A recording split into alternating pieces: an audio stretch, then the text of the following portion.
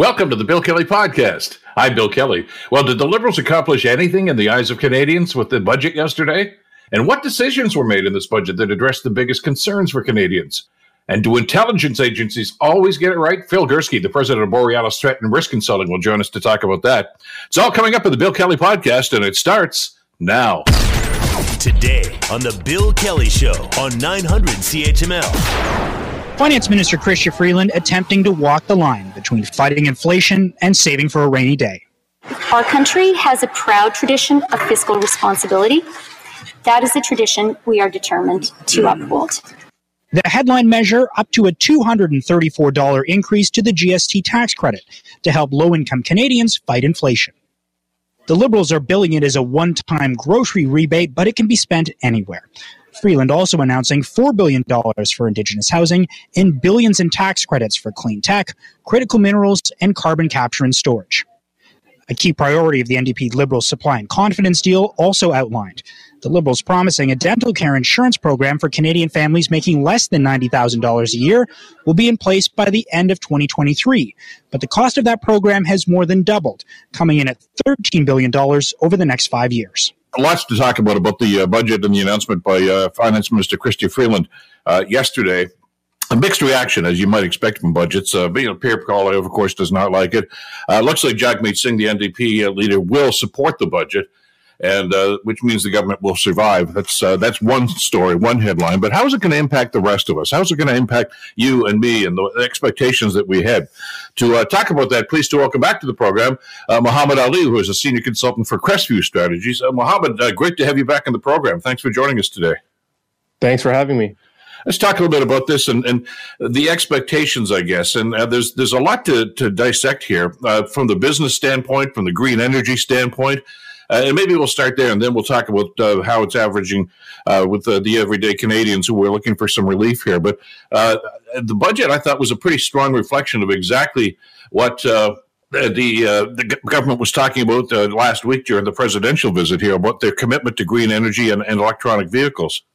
Yeah, what you saw was the government having as strong as possible. I mean, it's always difficult with the United States. You know, they had the fiscal power that probably only two other countries could match. But Canada had to step up, and the federal government had to step up in terms of delivering sort of this green economy transformation type of support, financial incentives, whether tax credits and others, to help ensure that capital is staying in Canada and that it's being invested in Canada. Seeing, companies are across the board sort of really concerned that the U.S. is going to attract all this sort of investment into, electrification, hydrogen, carbon capture, technologies that and opportunities for sort of solidifying Canada's place that was sort of the threat. And so this attempt and sort of delivery of the components of this budget for tax credits and others should help alleviate a lot of the stresses that many investors and companies that are hoping to make that sort of big capital investment can feel confident to make that investment here in Canada, because there is sort of the long-term benefits here as we sort of transition towards a green economy. So I think overall, there was a very effective delivery to the best of Canada's fiscal abilities that they could have done. I guess we have to keep in mind, I mean, in as much as, President Biden and the Prime Minister last week kept talking about being partners and friends, et cetera, they're still competitors when it comes to attracting these businesses. And we've got to keep that in mind. We need to keep that competitive edge, don't we? Oh, for sure. Look, there are cousins to the south. And so I'm sure for every person out there, they have a friendly rivalry with their cousin for a variety of things. And just like us, we want to make sure we had the best things. We want to have, a good economy, good jobs, good opportunities across, coast to coast to coast. So this is that attempt. And now look, overall, we're also a very interconnected economy. And so some of these investments are going to have benefits on both sides of the border. For example, the critical minerals space. Mm-hmm. Canada is blessed with a lot of very, very highly valuable critical minerals like cobalt and copper and others. So being able to extract that, which is, mining is also very expensive. There's an environmental component to everything else that goes with it. getting that minerals out of the ground is very important, getting them processed, and then getting into the very plants, of which Canada has been securing the investments for battery plants and EVs, that will all supply that. And so when that sort of full end-to-end supply chain is delivered, Canada is set for the future and set for the future with sort of the integrated economy of the United States. It was no coincidence, I guess, when we looked at the visual yesterday, that Chrystia Freeland was wearing a green outfit. The Prime Minister had a green tie. That seemed to be the theme of this budget, didn't it? Green energy and green economy moving forward. Yeah, look, so there's there's three components that this budget had. Obviously the green economy transformation piece was one. The other was around affordability measures, which we'll get to. And then the other was on healthcare. Healthcare, a lot of what was laid out in the budget was already announced, which is the Canada Health Transfer, which you and I have talked a lot about already. So that sort of had its moment basically for an entire month of February, because it was announced back in February 7th.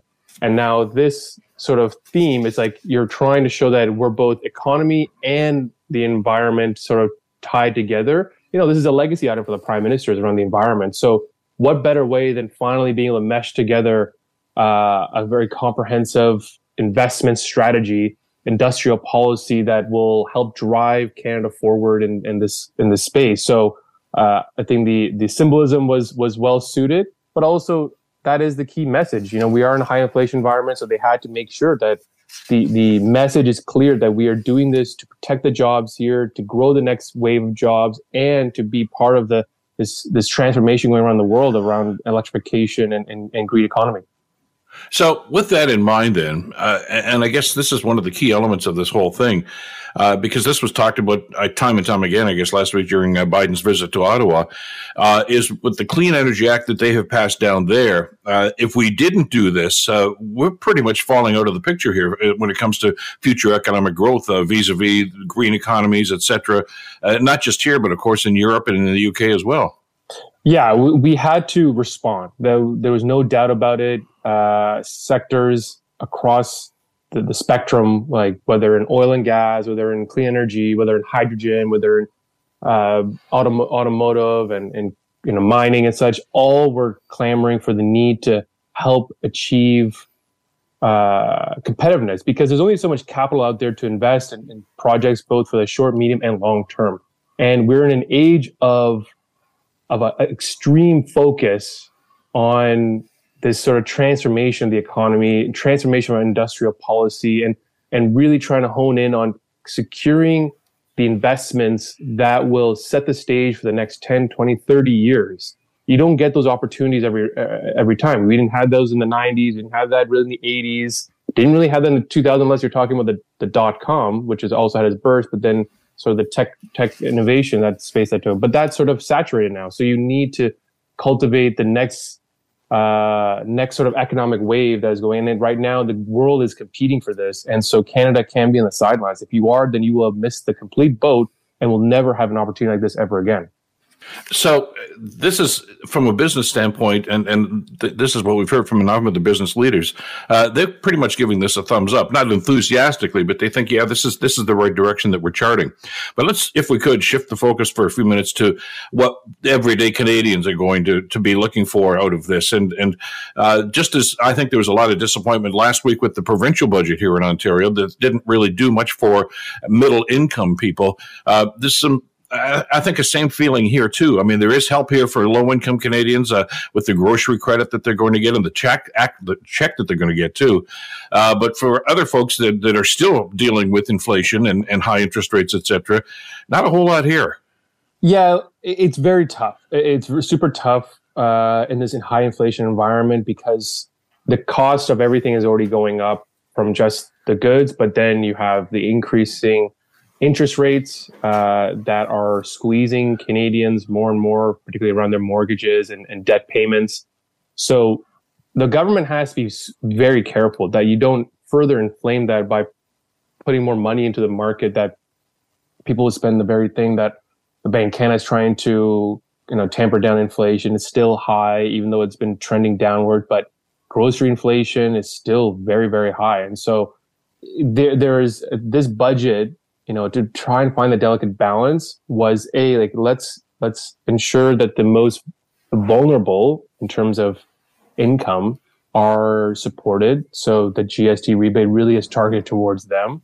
But for sort of the middle income, depending on where you are, and I think, obviously not all benefited entirely, but there's some. For example, those who want to save up for a home, that will, the tax-free home savings account is going to launch April 1st, which is announced last year, but officially coming into play. This targeted towards students, allowing more RESP contributions to be rolled out, TFSA benefits. Like there are other mechanisms which allowing Canadians to save or utilize their savings for sort of long-term benefit. And that may not do enough for Canadians today for all, but it is the delicate balance of that, they need to ensure that they're not worsening this inflation crisis further. They need to tamper down and get it back to control as fast as possible. And it's a difficult thing for any government to do. Inflation is sort of a kryptonite for a lot of governments because it really is difficult to sort of turn the switch on and say, okay, we can fix inflation right away. It can take months and months and months, which we're seeing right now. Well, we saw that last week in the provincial budget, didn't we, Mohammed? I mean, and this is a progressive conservative government here in Ontario, and they got the same email that you and I got, and that the Prime Minister got from the Bank of Canada. In other words, stop spending so much money; you're driving inflation up. And the Ford government's gone crazy. I mean, they're spending more now than the Wynne government did. So it's very, very easy for governments to talk the talk. It's a lot more difficult for them to walk the walk, especially, I would think, in a minority situation like this, where at some point, this government has to appease the NDP section that are saying, hey, dental plan, this, that, pharmacare. If they don't get that, then, they risk losing government. And where does that leave them? And where does that leave the country? Well, into another election. And it seems as if what they have included in this budget in that regard is going to satisfy the NDP, and they'll probably support the budget. Yeah, the NDP should support this budget. No, I have no concern about that. They got their big dental care win, which ended up being almost double the projected cost. So that added into the deficit number. Yeah, I mean, look, there had to have been some pocketbook related items in here, which this does include some of those things. So people will be able to see, for example, also the junk fees that really, just about everyone will be able to see. A plane ticket, you'll see that in other sort of invoices that people get with all these different old charges. Those should be phased out eventually too. So there will be other things that people will be able to see in their pocketbook, which is always the balance you always want. You want to do sort of the big picture stuff, but you also want to do things that really can be seen visually or in the pocketbooks of people's bank accounts and such, right? So maintaining that support with the NDP is critical. And so that's, it's very clear throughout this budget that places which with the NDP want to see movement on. We didn't see movement on pharmacare, and I don't expect to see much movement on that, at least for the first half of this year. Maybe, I think, depending on how discussions go, we'll have more clarity near the end of the year if there is actual forward momentum on pharmacare. But overall, I think delicate balance, tough to sort of navigate the situation, and the government, I think, tried to find that balance because you could not do anything. But so they try to do as minimum as possible to reduce the impact on the inflation situation. Yeah, it's a balancing act, to be sure, and we're going to get some reaction, of course, from some of the others that were there yesterday, and some government reaction on this. Mohammed, great to get your perspective. I know it's a busy day for you. Thanks for taking some time for us today. Thanks for having me. Take care. Mohammed Ali, senior consultant with Crestview Strategies, with their take on the federal budget. You're listening to the Bill Kelly Show podcast on 900 CHML. We're ensuring that we can continue to invest in Canadians and in the Canadian economy for years to come, just as we have done since 2015. Because we know that investments in Canadians are also investments in our economy. Finance Minister Chrystia Freeland, part of her address to the Commons yesterday with the federal budget. This is the Bill Kelly Show. Glad you're with us today on 980 CFPL London, 900 CHML in Hamilton, to give us some insight into what is actually going into this document and how it's going to have an impact on you and me on our everyday lives. Pleased to welcome back to the program Karina Gold, who is the MP for Burlington, also the Minister of Families, Children, and Social Development in this federal government. Minister, great to have you back on the show. I know how busy it is. Thanks for spending some time with us today. Oh, it's my pleasure, Bill. Great to be with you, too. We were just talking about, before you joined us, about the balancing act here. You want to get the economy going. We have to be competitive. And as I was just mentioning to our previous guest, a lot of what Minister Freeland talked about yesterday is very much a reflection and maybe a response, I guess, to the American Green Energy Act. We have to stay competitive in that area, I think. Yeah, no, you're absolutely right. And, one thing that I would say on that is that we do have a little bit of edge on the Americans in the sense that we have been laying the foundation and making investments for the last 7.5 years. But we do need to make sure that we're competitive, and we need to make sure that we have the ability to retain those investments here in Canada, but also to attract new ones. And, for listeners in this area of the country, the fact that we've been able to invest in green technology for steel producing and for the automotive sector is really important. And we got a really exciting announcement by Volkswagen that they're creating a battery plant in the St. Thomas area, which is, really exciting. And we want to keep those investments coming to create those good jobs and sustain those good jobs over the long term. Well, because as we've talked about, especially in the auto sector, if they choose to go someplace else and not here, they're not going to come back when we start getting our act together here. We have to start that now, I guess, to be competitive. The big question I guess a lot of people have, though, and it's the same question I asked after the provincial budget last week, those minerals aren't doing us any good in the ground. You've got to start mining them and start producing those. And I know that's what President Biden talked to the Prime Minister about. Is there any hope here that we're going to get this done sooner than later? Because it seems to be kind of in a holding pattern right now. Yeah. So, you're absolutely right in the sense that we have to get the entire supply chain going, right? And Canada is extraordinarily blessed because we can actually do everything from the mining to the final output in terms of battery production and green vehicles in Ontario, right?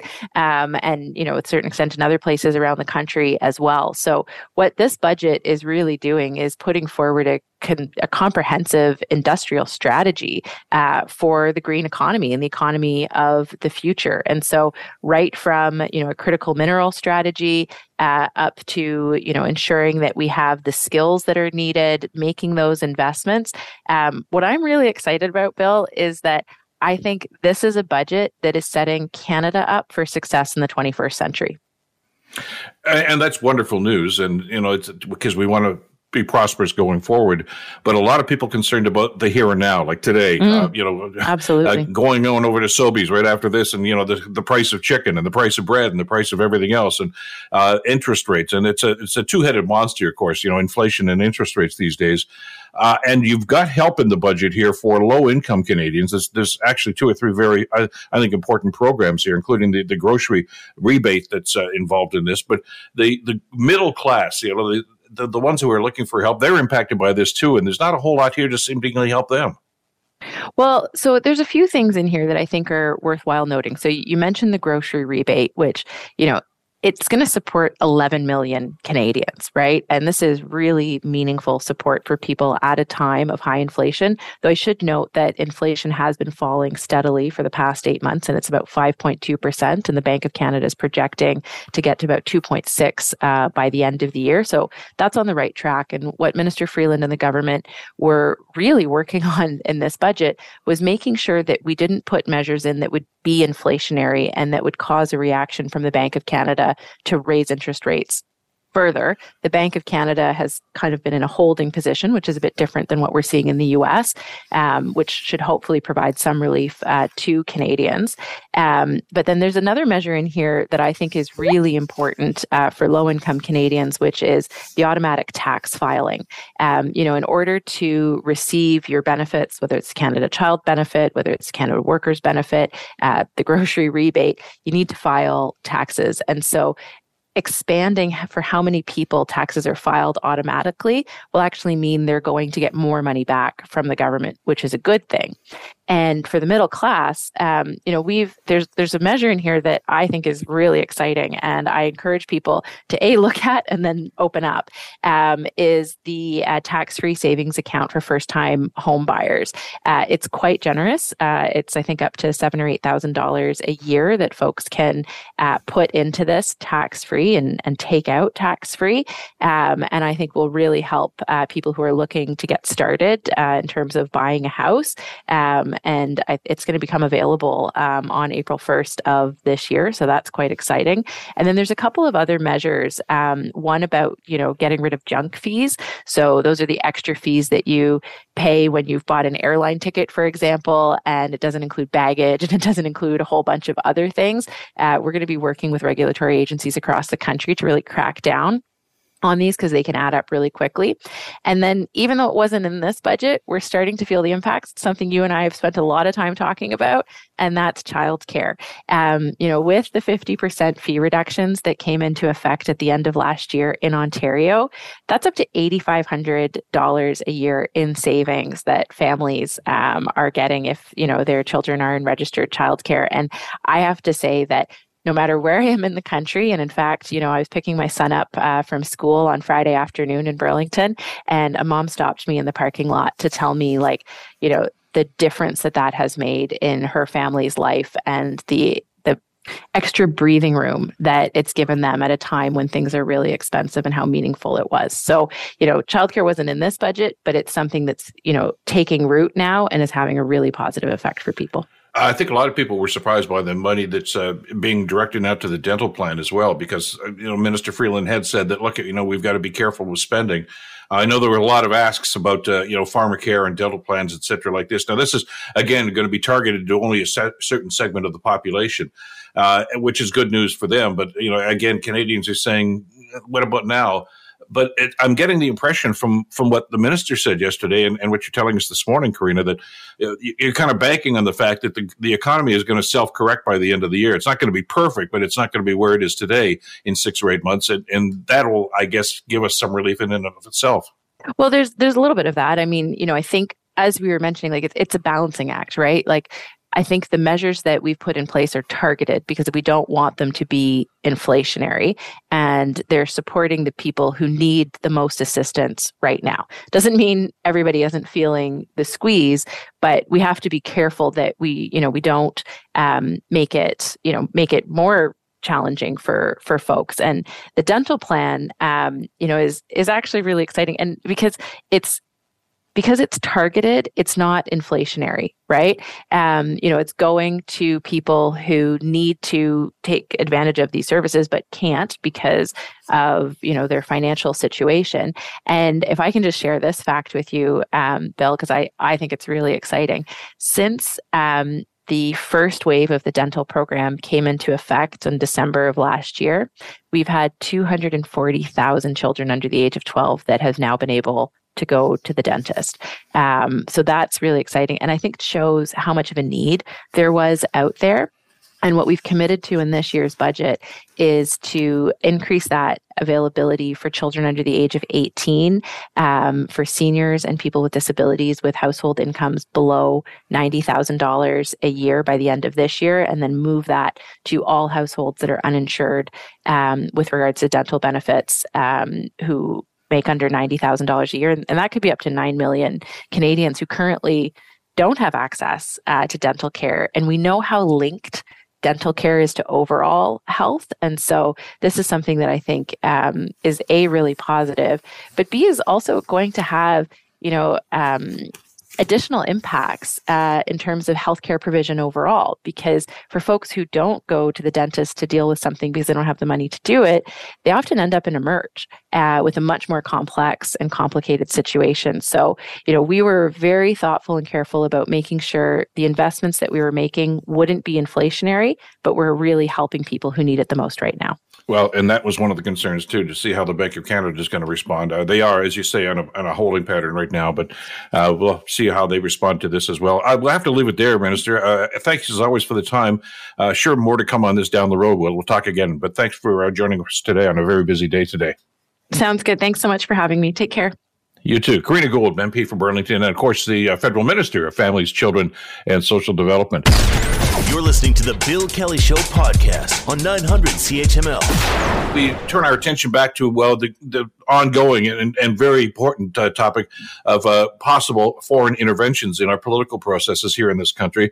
That was big news a couple of days ago. We got sidetracked with budgets, both provincial and federal, but it's back again. And as it should be, because we need to get some answers on this. And there was an interesting editorial piece by Chantal Hébert in the Toronto Star a couple of days ago. The title of it is called "Think Intelligence Agencies Always Get It Right? Here's Why You Should Be Skeptical." That was the title of the article. And she goes on to detail 2 or 3 different situations where that didn't really happen the way that we anticipated that it would. And I wanted to get our next guest on to talk about this. Phil Gurski, of course, is the president of Borealis Threat and Risk Consulting.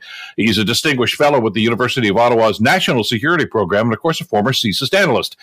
Phil, great to have you back on the program. Thanks for being with us today. Always a pleasure, Bill. How are you today, sir? I'm well. I'm assuming you read Chantal Hébert's piece in the Star the other day. As you read it, what was your reaction to the message, I guess, she was giving here? Not surprisingly, Bill, given my background, I was disappointed. I thought it was extremely one-sided. I thought it was biased. I thought it didn't really talk about what intelligence can and cannot do. And unfortunately, it's funny, Bill, you talk about this issue being sidetracked because of the budget. It's bigger than that. We're now in a situation where people such as Ms. Hébert and other people who made public testimonies, and even the government itself, is indeed calling into question the whole intelligence apparatus in Canada as it pertains to the China interference issue and the elections, as you said in your introduction. And as a consequence, it seems to be telling Canadians there's nothing to see here because the intel agencies, i.e. CSIS, where I worked, they're not trustworthy, and they pass on information that's not been confirmed and therefore shouldn't be used to help in decision-making. That, to me, is wrong, not surprisingly, given the fact I spent 30 years in the business. And I think Canadians deserve a much more nuanced explanation for what intelligence is, what it can do, and what its pluses and minuses are. Well, as I was reading it the other day, the first thing that came to my mind was something you told me, and this is going back months, I guess now, Phil. You said it's their job to gather the information. What government does with it is their business. I mean, CSIS doesn't make policy. And that's something that I think she's conflating here, that, they could have got it wrong. Well, the information was there. How they disseminate that information and how they want to interpret it is up to the individual to a certain extent, isn't it? Absolutely. So right in the CSIS Act, it says that CSIS collects information, it processes it, it analyzes it, it tries to confirm reliability, it wraps it up with a nice bow to give the government in an advisory capacity. As you said, CSIS doesn't make laws, it doesn't make arrests, it doesn't go to court, it doesn't tell the government what to do. It says, look, here's what we know, and we'll give you, degrees of certainty with which we know that information. You add this to the pot of other information you're getting from other sources, and hopefully you'll find it useful in decision-making. And that's the whole purpose of having an intelligence organization. We here in Canada, dating back to CSIS's creation back in 1984, decided to separate law enforcement from security intelligence. Other countries don't do it the way. The FBI, for example, does both. But we decided to split off from the old RCMP Security Service.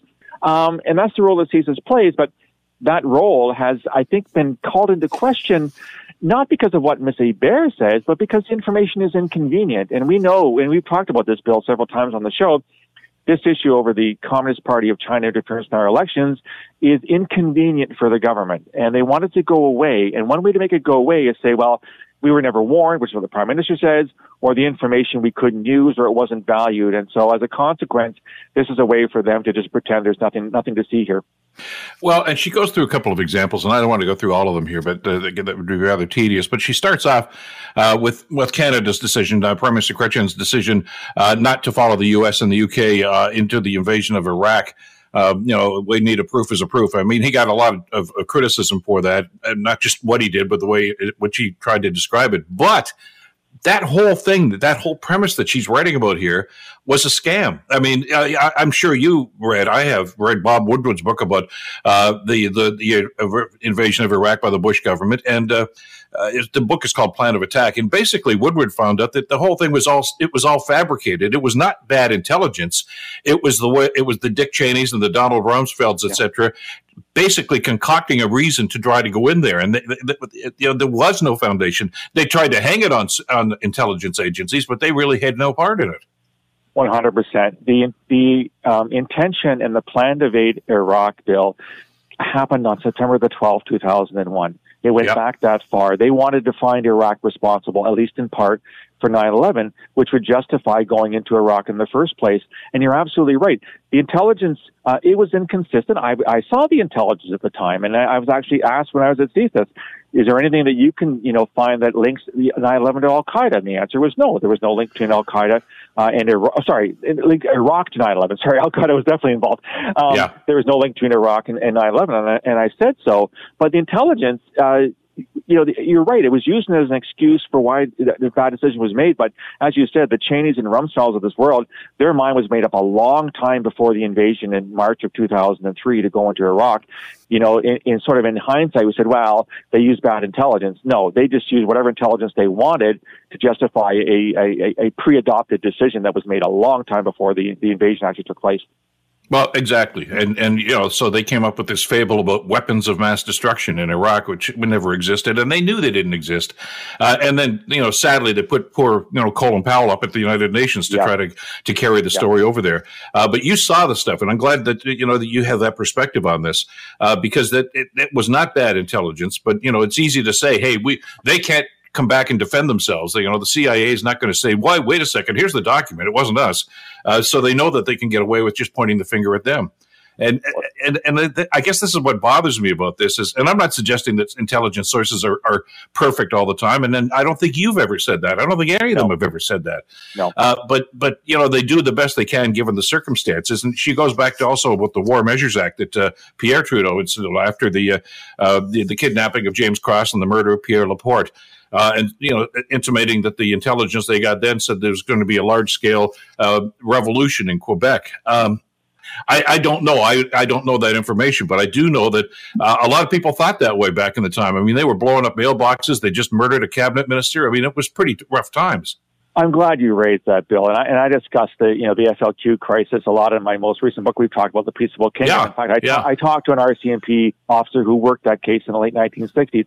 We can go back and forth on, suspension of liberties under the War Measures Act. That's a very serious thing to use, just like the current Trudeau government, the Emergencies Act over the convoy. Let's not go down that path. And you pointed out very, very aptly. I mean, the FLQ had carried out hundreds of bombings in Montreal. They had killed 6 people before they killed Pierre Laporte. They kidnapped a UK representative. We didn't know how far they're going to go, but the fact remains is this was a violent organization that had already killed people. This wasn't something theoretical. This wasn't something, well, they might do this. They had acted violently. They had taken innocent lives.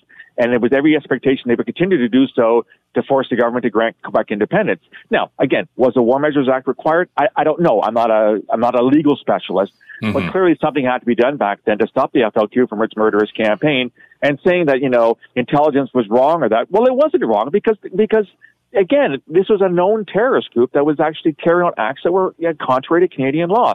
So yeah, you know what, Bill? I'm always really skeptical of people that revisit history 40 or 50 years later and say, well, this was done wrong and that was done wrong. It's the heat of the moment. You're dealing with what you have. You're making decisions on the fly because you have to. And if nothing had been done in 1970, in October of that year, who knows how long the FLQ would have continued to bomb and murder. I don't have those answers. I don't think anybody else does either. Well, and to your point, again, I don't want to go into the convoy either, but in the, of course, inquiry about that, Rollo's his final statement on that was exactly that, wasn't it? He says, I don't think it met the threshold, but given the time and given what was going on at the time, it was probably the right thing to do. And that's the whole thing about, as you say, history. You got to snap your fingers and make a decision. And you don't think, okay, what are they going to think about this 20 years from now? You got to think the here and now. What am I going to do? And sometimes politicians get it wrong. Let's face it, we've seen dozens of examples of that going on. And sometimes, as you say, they'll bastardize the intelligence they get to try to justify that decision. And that's on the politicians, not on the people that are gathering the information. And I think what we're hearing about the Chinese involvement here, the foreign interventions in what seems to be happening here, there seems to be some legitimacy to that. And we don't know how deep it is and how effective it is right now. But I don't hear anybody saying, no, it doesn't happen. Well, exactly. And so, first of all, Bill, when you work in those, whether you're law enforcement, security intelligence, you're damned if you do and you're damned if you don't. If you do something and it turns out wrong, you get blamed. If you don't do something goes wrong, you get blamed. But more specifically to the Chinese intelligence, you've seen the leaked documents. I've seen the leaked documents in the Globe and Mail. I'm familiar with that kind of reporting. It's very similar to reporting that I would have done at CSIS. This is pretty damning information. And I think that, CSIS would have been very careful in creating this product to make sure the sources were reliable, they're confirmed, they're corroborated from multiple sources. I think that, this is a smoking gun in every sense of the word here, that China definitely interfered in our elections. They definitely co-opted diplomats to do so. They may have, in fact, co-opted some Canadians to do so. You can't just pretend this doesn't exist. You can't question intelligence. Well, the intelligence isn't evidentiary in nature. Who cares? The information is there. It's concrete. It's damning. And the government should be, instead of pointing the finger at CSIS and saying, well, your intelligence isn't good, why isn't the government doing more about this? I mean, why aren't we expelling Chinese diplomats who did this? I mean, they don't have a right to be on our soil, Bill. And that action is not consistent with diplomatic practices. So why haven't Chinese diplomats been asked to leave? Well, yeah, they'll reciprocate and punt our diplomats from Beijing. That's fine. That's the way the game works. But for the government to sort of turn this around and pretend that, the intelligence is the problem, the intelligence is not the problem. The government in action on Chinese interference going back 30 years, that's the problem as far as I'm concerned. Well, and that's starting to come to light now, and you and I have talked about that over the last 4 or 5 years in particular, even going back to the Huawei situation. And I don't mean Meng Wanzhou. I'm talking about whether or not they were going to adopt Huawei here for the 5G. And we were the last, I think, nation in the G7 to finally say no thanks. And everybody else, as you articulated, now I know you put this in your blogs too, Australia, the UK, the United States were saying, Canada, no, don't do this. And we still hesitated. So if there's any blame to be apportioned here, you got to look at the inaction of government over the years and say, well, you know what, you let this happen, really, and you let it fester. Well, and I'm glad you raised the other partners, Bill, within the Five Eyes, the Americans, the Brits, and the Australians, and the New Zealanders. For those who remember, they're still in there. I'm really worried at this point that they're looking north of the 49th parallel and asking questions within their own agencies and organizations and saying, what is happening in Canada? Here's a clear situation where good intelligence has been provided to a government about egregious foreign interference in our democratic electoral process, and the government's dithering on it. Like, if the Americans had this intel, they would have acted on it immediately. So would the Brits and probably the Australians as well.